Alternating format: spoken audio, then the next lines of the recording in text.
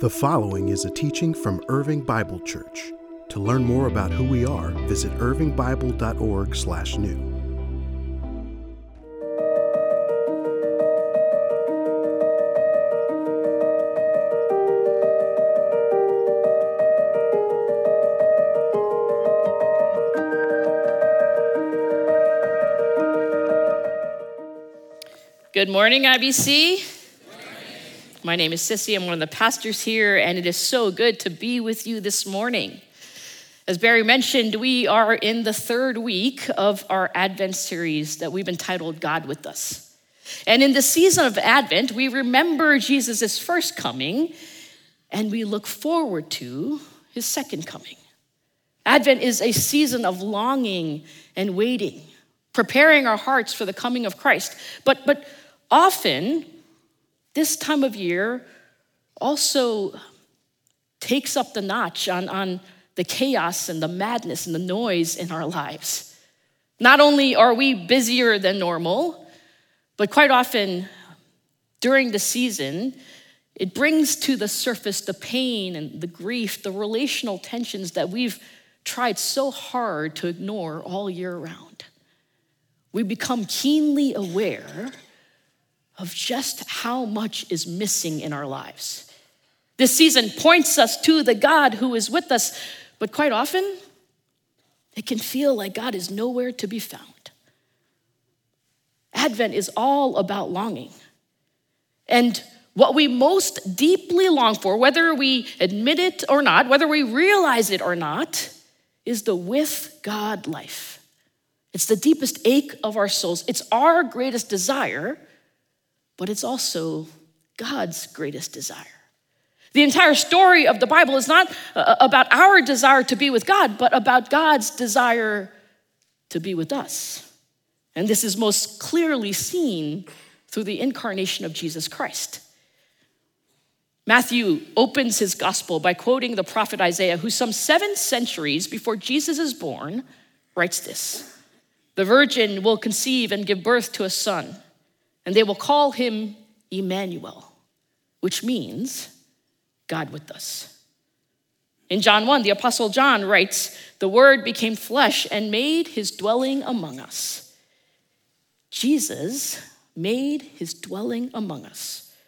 Or as Eugene Peterson puts it in the Message translation, Jesus became flesh and blood and moved into the neighborhood. In Jesus Christ, God came to dwell with us. He moved into the neighborhood. To say that Jesus is God with us means that God wants to have an intimate relationship with us. In Jesus Christ, the indescribable, uncontainable God becomes one of us, a human who we can know and love and who we can have a relationship with. And Jesus invites us to be with him. When he first calls his disciples, he says to them, "Come, follow me." And later on, he says, "Come to me, all you who are weary and burdened, and I will give you rest." Come to me, come be with me. Jesus' invitation of discipleship is to be with him so as to become like him and then to carry on his work in the world, to do what he did. And the more we spend time being with Jesus, the more we will become like Jesus. And the more we become like Jesus, the more we will start to do the things he did. But we must learn to live our lives being with Jesus within the framework of our ordinary lives, not the lives that we hope for or the lives that we wish for, not someone else's life, but our life here and now, today. Michelangelo's masterpiece painting, The Creation of Adam, can be seen on the ceiling of the Sistine Chapel. And if you look closely, you can see that God is staring intently into the eyes of man. He's stretching as far as he can, reaching out his hand towards Adam. God rushes towards him. God says, "I must be with him. I must get to him. I must close the gap between us." And so he reaches out his hand as far as he can, as close as possible, and then he leaves a little space so that Adam can respond. "Adam," God says, "will you be with me? Adam, do you want to be with me? And then God waits for Adam to decide. Michelangelo depicts a spiritual reality through this painting, God's great desire to be with us. The Bible says that God is present right here, right now, in this very moment, that the Spirit of God is available to us. He's at work at all times and in all places. The problem is that most times we're completely unaware of it. Often we miss God because we're just not paying attention, because we're just unaware of his presence with us in these ordinary moments of life. And the invitation to be with God that Michelangelo points us to is available to every one of us. But most times, we miss it. Advent reminds us that God has come to be with us, and he wants us to be with him. Friends, God has come to be with you. Will you be with him? And if the answer is yes, then how exactly do we cultivate an awareness and attentiveness to God's presence in our lives? This is the question that I want us to consider this morning. And to do that, we're going to first look at a passage where Jesus gives his most famous metaphor of the with God life. And then we'll look at a scene from the life of Jesus where we'll see the obstacle of the with God life. And finally, we'll close with some practices of the with God life. The metaphor, the obstacle, and the practices. See where we're going? All right, let's go for it. The metaphor of the with God life. Turn with me to John 15, verse 1. John 15, 1. I'm the true vine, and my Father is the gardener. Verse 4, remain in me as I also remain in you. No branch can bear fruit by itself. It must remain in the vine. Neither can you bear fruit unless you remain in me. I'm the vine, you are the branches. If you remain in me and I in you, you will bear much fruit. Apart from me, you can do nothing. Jesus uses this metaphor to describe the spiritual reality where we can live aware and connected to God, where he is the vine and we are the branches. And he uses this phrase, remain in me, or other translations say, abide in me, 10 times in this passage. Make your home with me. Get in my presence and stay there. Root yourself in my presence. A branch cannot flourish unless it abides in the vine. And in the same way, if you and I want to flourish, if we want to experience this abundant life, this life to the full that Jesus offers us, we must abide with him. We must make our home with him. Abiding is learning to be in two places at once. It's working out and being in God's presence. It's cooking a meal and being in God's presence. It's mowing your lawn or writing an email and being in God's presence. It's ongoing, steady communion with God. We are invited to live in ongoing communion with God, made possible through the presence of his Spirit who is with us. In every moment, no matter how ordinary you think it is, God is with you and he wants you to be with him. The Spirit of God is available to us. He is at work in us and through us if we would just be awakened to his presence. The invitation of our Father is life here and now, the with God life as a reality here on earth. In your life, in my life. One of my favorite books is the bestseller, Boys in the Boat. It was just made into a movie. I think it's releasing today. Because I love a good underdog story. And in this book, Daniel James Brown recounts the story of the underdog United States crew team that astonished Hitler and the entire world by winning the 1936 Olympic gold in Germany. And their coach describes something called swing like this. There is a thing that sometimes happens in rowing that is hard to achieve and hard to define. Many crews, even winning crews, never really find it. It's called swing. It only happens when all 8 oarsmen are rowing in such perfect unison that no single action by anyone is out of sync with those of all the others. Only then will the boat continue to run unchecked, fluidly, and gracefully between the poles of the oars. Only then will it feel as if the boat is part of each of them, moving as if on its own. Only then does pain give way to exaltation. Rowing then becomes a kind of perfect language, poetry. That's what a good swing feels like.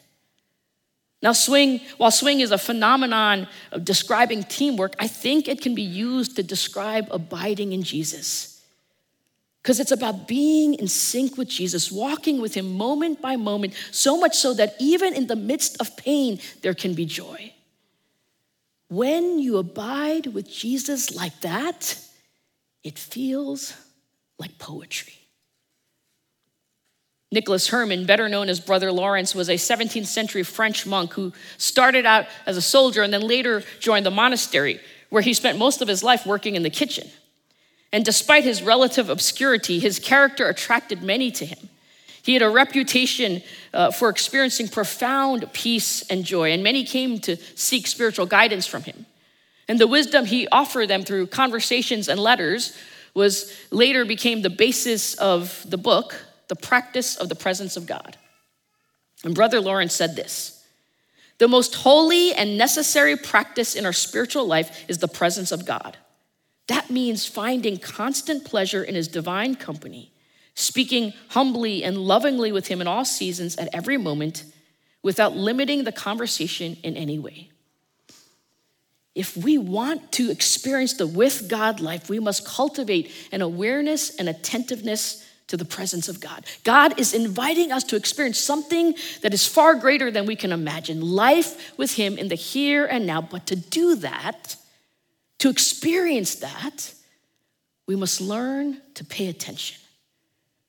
Friends, the ordinary moments of life really aren't that ordinary because they're opportunities to meet with God. Brother Lawrence went on to say, God himself paints himself in the depths of our souls. Our souls were made to be with God. But what keeps us from this ongoing communion with God? Let's look at the obstacle.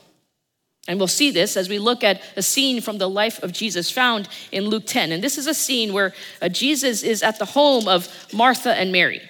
And Mary sits at his feet to learn from him, and Martha is busy in the kitchen. And so she complains to Jesus, Lord, tell my sister to help me. Can't you see that she's left me to do all the work? And here's how Jesus responds, Luke 10:41. Martha, Martha, you are worried and upset about many things, but few things are needed, or indeed only one. Mary has chosen what is better, and it will not be taken away from her. Martha is being a good hostess. She's put up the tree, she's hung the stocking, she's making the ultimate grazing board, she's got the punch going. The house is spotless. And Mary is sitting at Jesus' feet without a care in the world. And Luke uses this phrase here, sat at the feet of. And that's a technical phrase in the ancient world that's a reference to being a disciple of a rabbi. And if you were a disciple, you had a goal. Your goal was to follow your rabbi, to learn from his teaching, and to do everything that he did. So Mary adopts the position of a disciple. And I think very likely this is what is upsetting Martha, because Mary is breaking all the rules here. Women aren't disciples. Women belong in the kitchen, but not according to Jesus. There was no other rabbi in the ancient world that had female disciples. No one, that is, except for Jesus. Jesus welcomes her and he says, Martha, only one thing is needed, and Mary has chosen that. Jesus isn't saying, Martha, you do all the work and let Mary sit here. He's saying the one thing that matters, Martha, is being with me no matter what is taking place around you. And then Luke tells us what the obstacle is in verse 40. Martha was distracted. Jesus is sitting on her couch and she's missing it. Luke almost seems to imply that Martha somehow got sidetracked, like she intended to be with Jesus and then she just missed it. You ever get sidetracked? Quite often I find myself hurried and distracted, so I miss God's presence in my life. How often do you and I walk through life distracted? And Jesus, out of his love for her, tries to get her attention. And so he says, Martha, Martha. And when Jesus says your name twice, you better listen. Pay attention. And he says, only one thing is needed, Martha. Live continually in my presence. Friends, every activity is an opportunity to be with Jesus. Brother Lawrence went on to say this: the time of business does not with me differ from the time of prayer. And in the noise and clatter of my kitchen, while several persons are at the same time calling for different things, you ever have that happen to you? While several persons are at the same time calling for different things, I possess God in as great tranquility as if I were upon my knees. I want to experience God like that. When I'm sitting in a meeting or when I'm sitting at a red light, I want to experience the presence of God in the ordinary moments of my life. And I think you want that too. So how do we do that? Well, before we look at the practice of this, we need to make a decision. We must decide whether we actually really want to be with Jesus. Because God doesn't push his way into our lives. Just like in Michelangelo's painting, he reaches out to us and then he leaves a little space for us to respond. And if the answer is yes, then we must make a plan, because you will not just stumble or drift into a life of constant companionship with Jesus. Like, you don't stumble into godliness. Dallas Willard said this: you must arrange your days so that you're experiencing total contentment, joy, and confidence in your everyday life with God. That and that alone makes a soul healthy. Good intentions won't cut it. I really intend to work out, but if I don't make a plan, it's probably not gonna happen. Like, I don't stumble onto my treadmill with my sneakers on. If you want to be with Jesus, you have to make the necessary adjustments in your life so that can become a reality. Because it's gonna require sacrifice and consistency as you navigate the different circumstances and seasons of your life. If you want to experience the life of Jesus, we must live the way of Jesus. And Jesus lived according to a certain set of habits and rhythms and practices. It's what some have called a rule of life, and this idea dates back to at least the 3rd century. A rule is a set of practices and rhythms that help you order your life around the way of Jesus. It's an intentional commitment to live into what really matters to us so that we can abide with Jesus and center our lives on him. And over the past 4 years, I've been on this journey to increasingly cultivate an awareness and attentiveness to the presence of God in my life. These past 4 years have been one of the most challenging seasons of my life. And just about 4 years ago, I just came to this place where I knew I wanted more of God, where I needed more of God. And yes, there were circumstances in my life that I wish God would change, but that's not really what I needed. What I really needed is to learn how to experience ongoing communion with God in the midst of those difficult circumstances. And so over the past 4 years, I've just been experimenting with some practices that help me pay attention to God throughout my day. And so this morning, I just really want to share some of those with you. And these are broad practices that I hope that you can then take and adapt to your personality and your wiring and to your particular season and stage of life. And so I've grouped these practices into 4 movements of my day. So here's movement 1. Start by stopping. Start by stopping. The biblical day begins in the evening at sundown, not in the morning like we're used to. And we see that in the creation story in Genesis 1, there's this repeated phrase: there was evening and there was morning. We begin our day with rest because God never meant for us to live in the chronic state of exhaustion that so many of us are living in. And our phones, our devices are not helping us. Enough studies have been done about the damage of blue light from our screens and our devices and what it does to our circadian rhythms and to our sleep.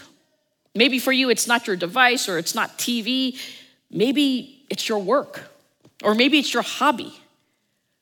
Whatever is intruding on your sleep is adversely affecting your discipleship to Jesus, because rest is a spiritual discipline and we all need it.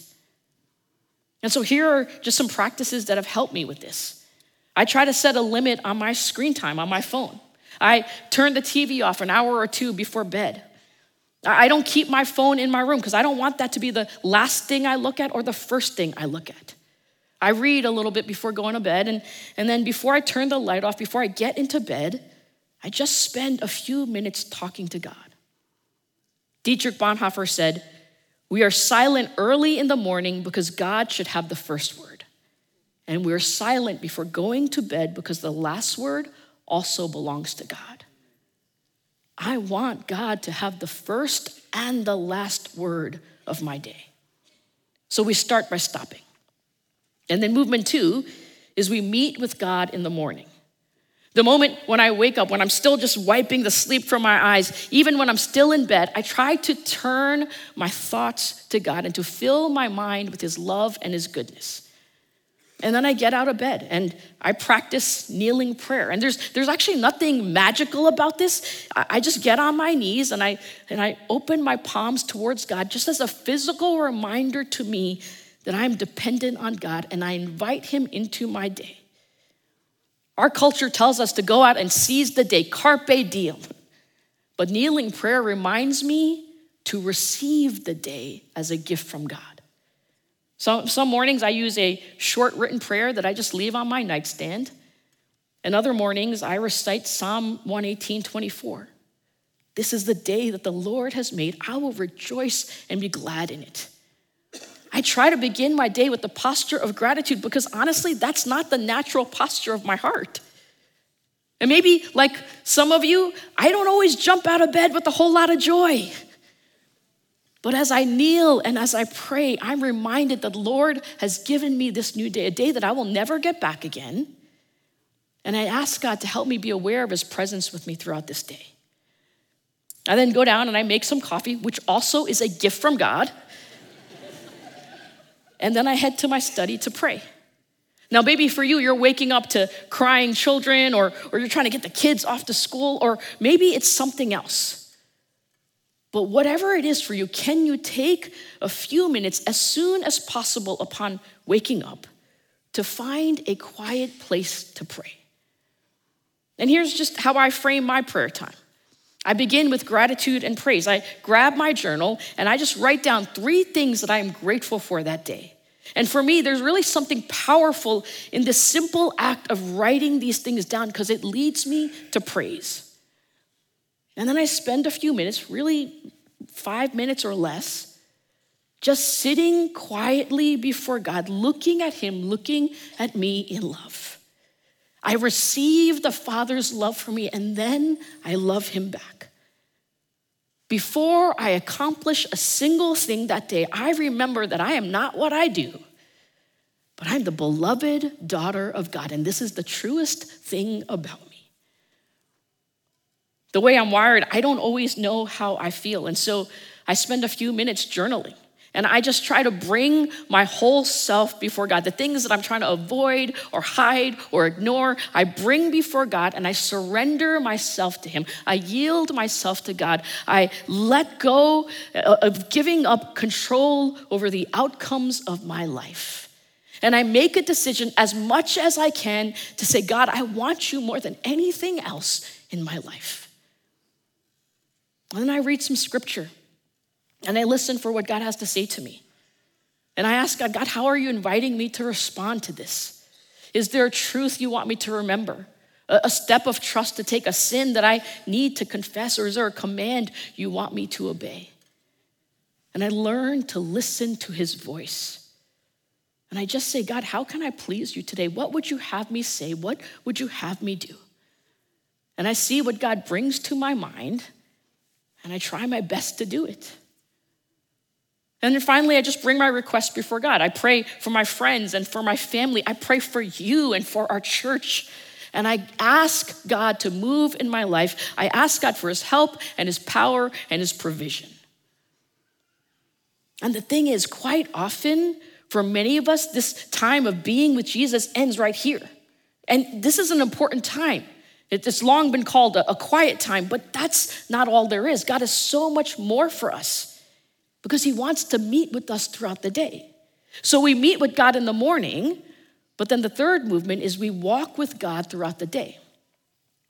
I try to slow down and live fully present to God. And this is really hard for me to slow down. But I do my best to slow down and live fully present to God, to others, and to myself in every moment of the day. Here are some ways I do that. I'm from New Jersey, where we don't practice defensive driving. We practice offensive driving because our driving is just offensive. Like, it's just really bad. And I am a pretty aggressive driver. And so what I started doing is, instead of getting frustrated with the other drivers on the road, I just try to pray for them. And you would be amazed at how praying for my fellow drivers has made me a better driver. When I get to work, as I pass people on the way to my office, I offer a quick prayer for them, or I try to give an encouraging word. I try to turn ordinary moments into sacred moments so that all of my life becomes a prayer that I offer to God. Tish Harrison Warren says this: "The crucible of our formation is in the monotony of our daily routines." As I'm thinking through a decision I have to make, I ask God what he thinks about this. When I get to my desk and I look at my calendar, I pray for the people I'm going to meet with. When I'm writing an email, I pray for the person that I'm sending it to and for the work that we're doing together. And just like you, there are 100 interruptions throughout my day. And I try my best to welcome them, but honestly, I'm not very good at this because I have a plan and interruptions get in my way. But when we look at the life of Jesus, he welcomed interruptions. In fact, Jesus was the great interrupter. He interrupted the entire course of human history. The incarnation was the greatest interruption of all time. Jesus interrupted Mary's life and Joseph's life. Their dreams, their desires, their hopes had to be put aside to make space for Jesus. So now when I get interrupted, I just try to say, God, how do you want me to respond to this?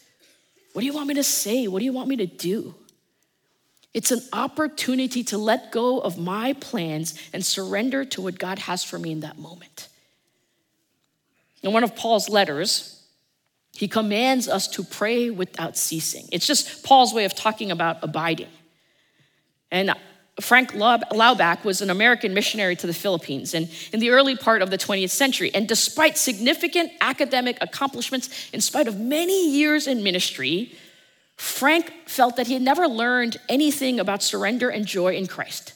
And so much later in his life, much later into his ministry, he decided to make the rest of his life a continuous inner conversation with God, in perfect responsiveness to God's will, so that his own life would become rich with God's presence.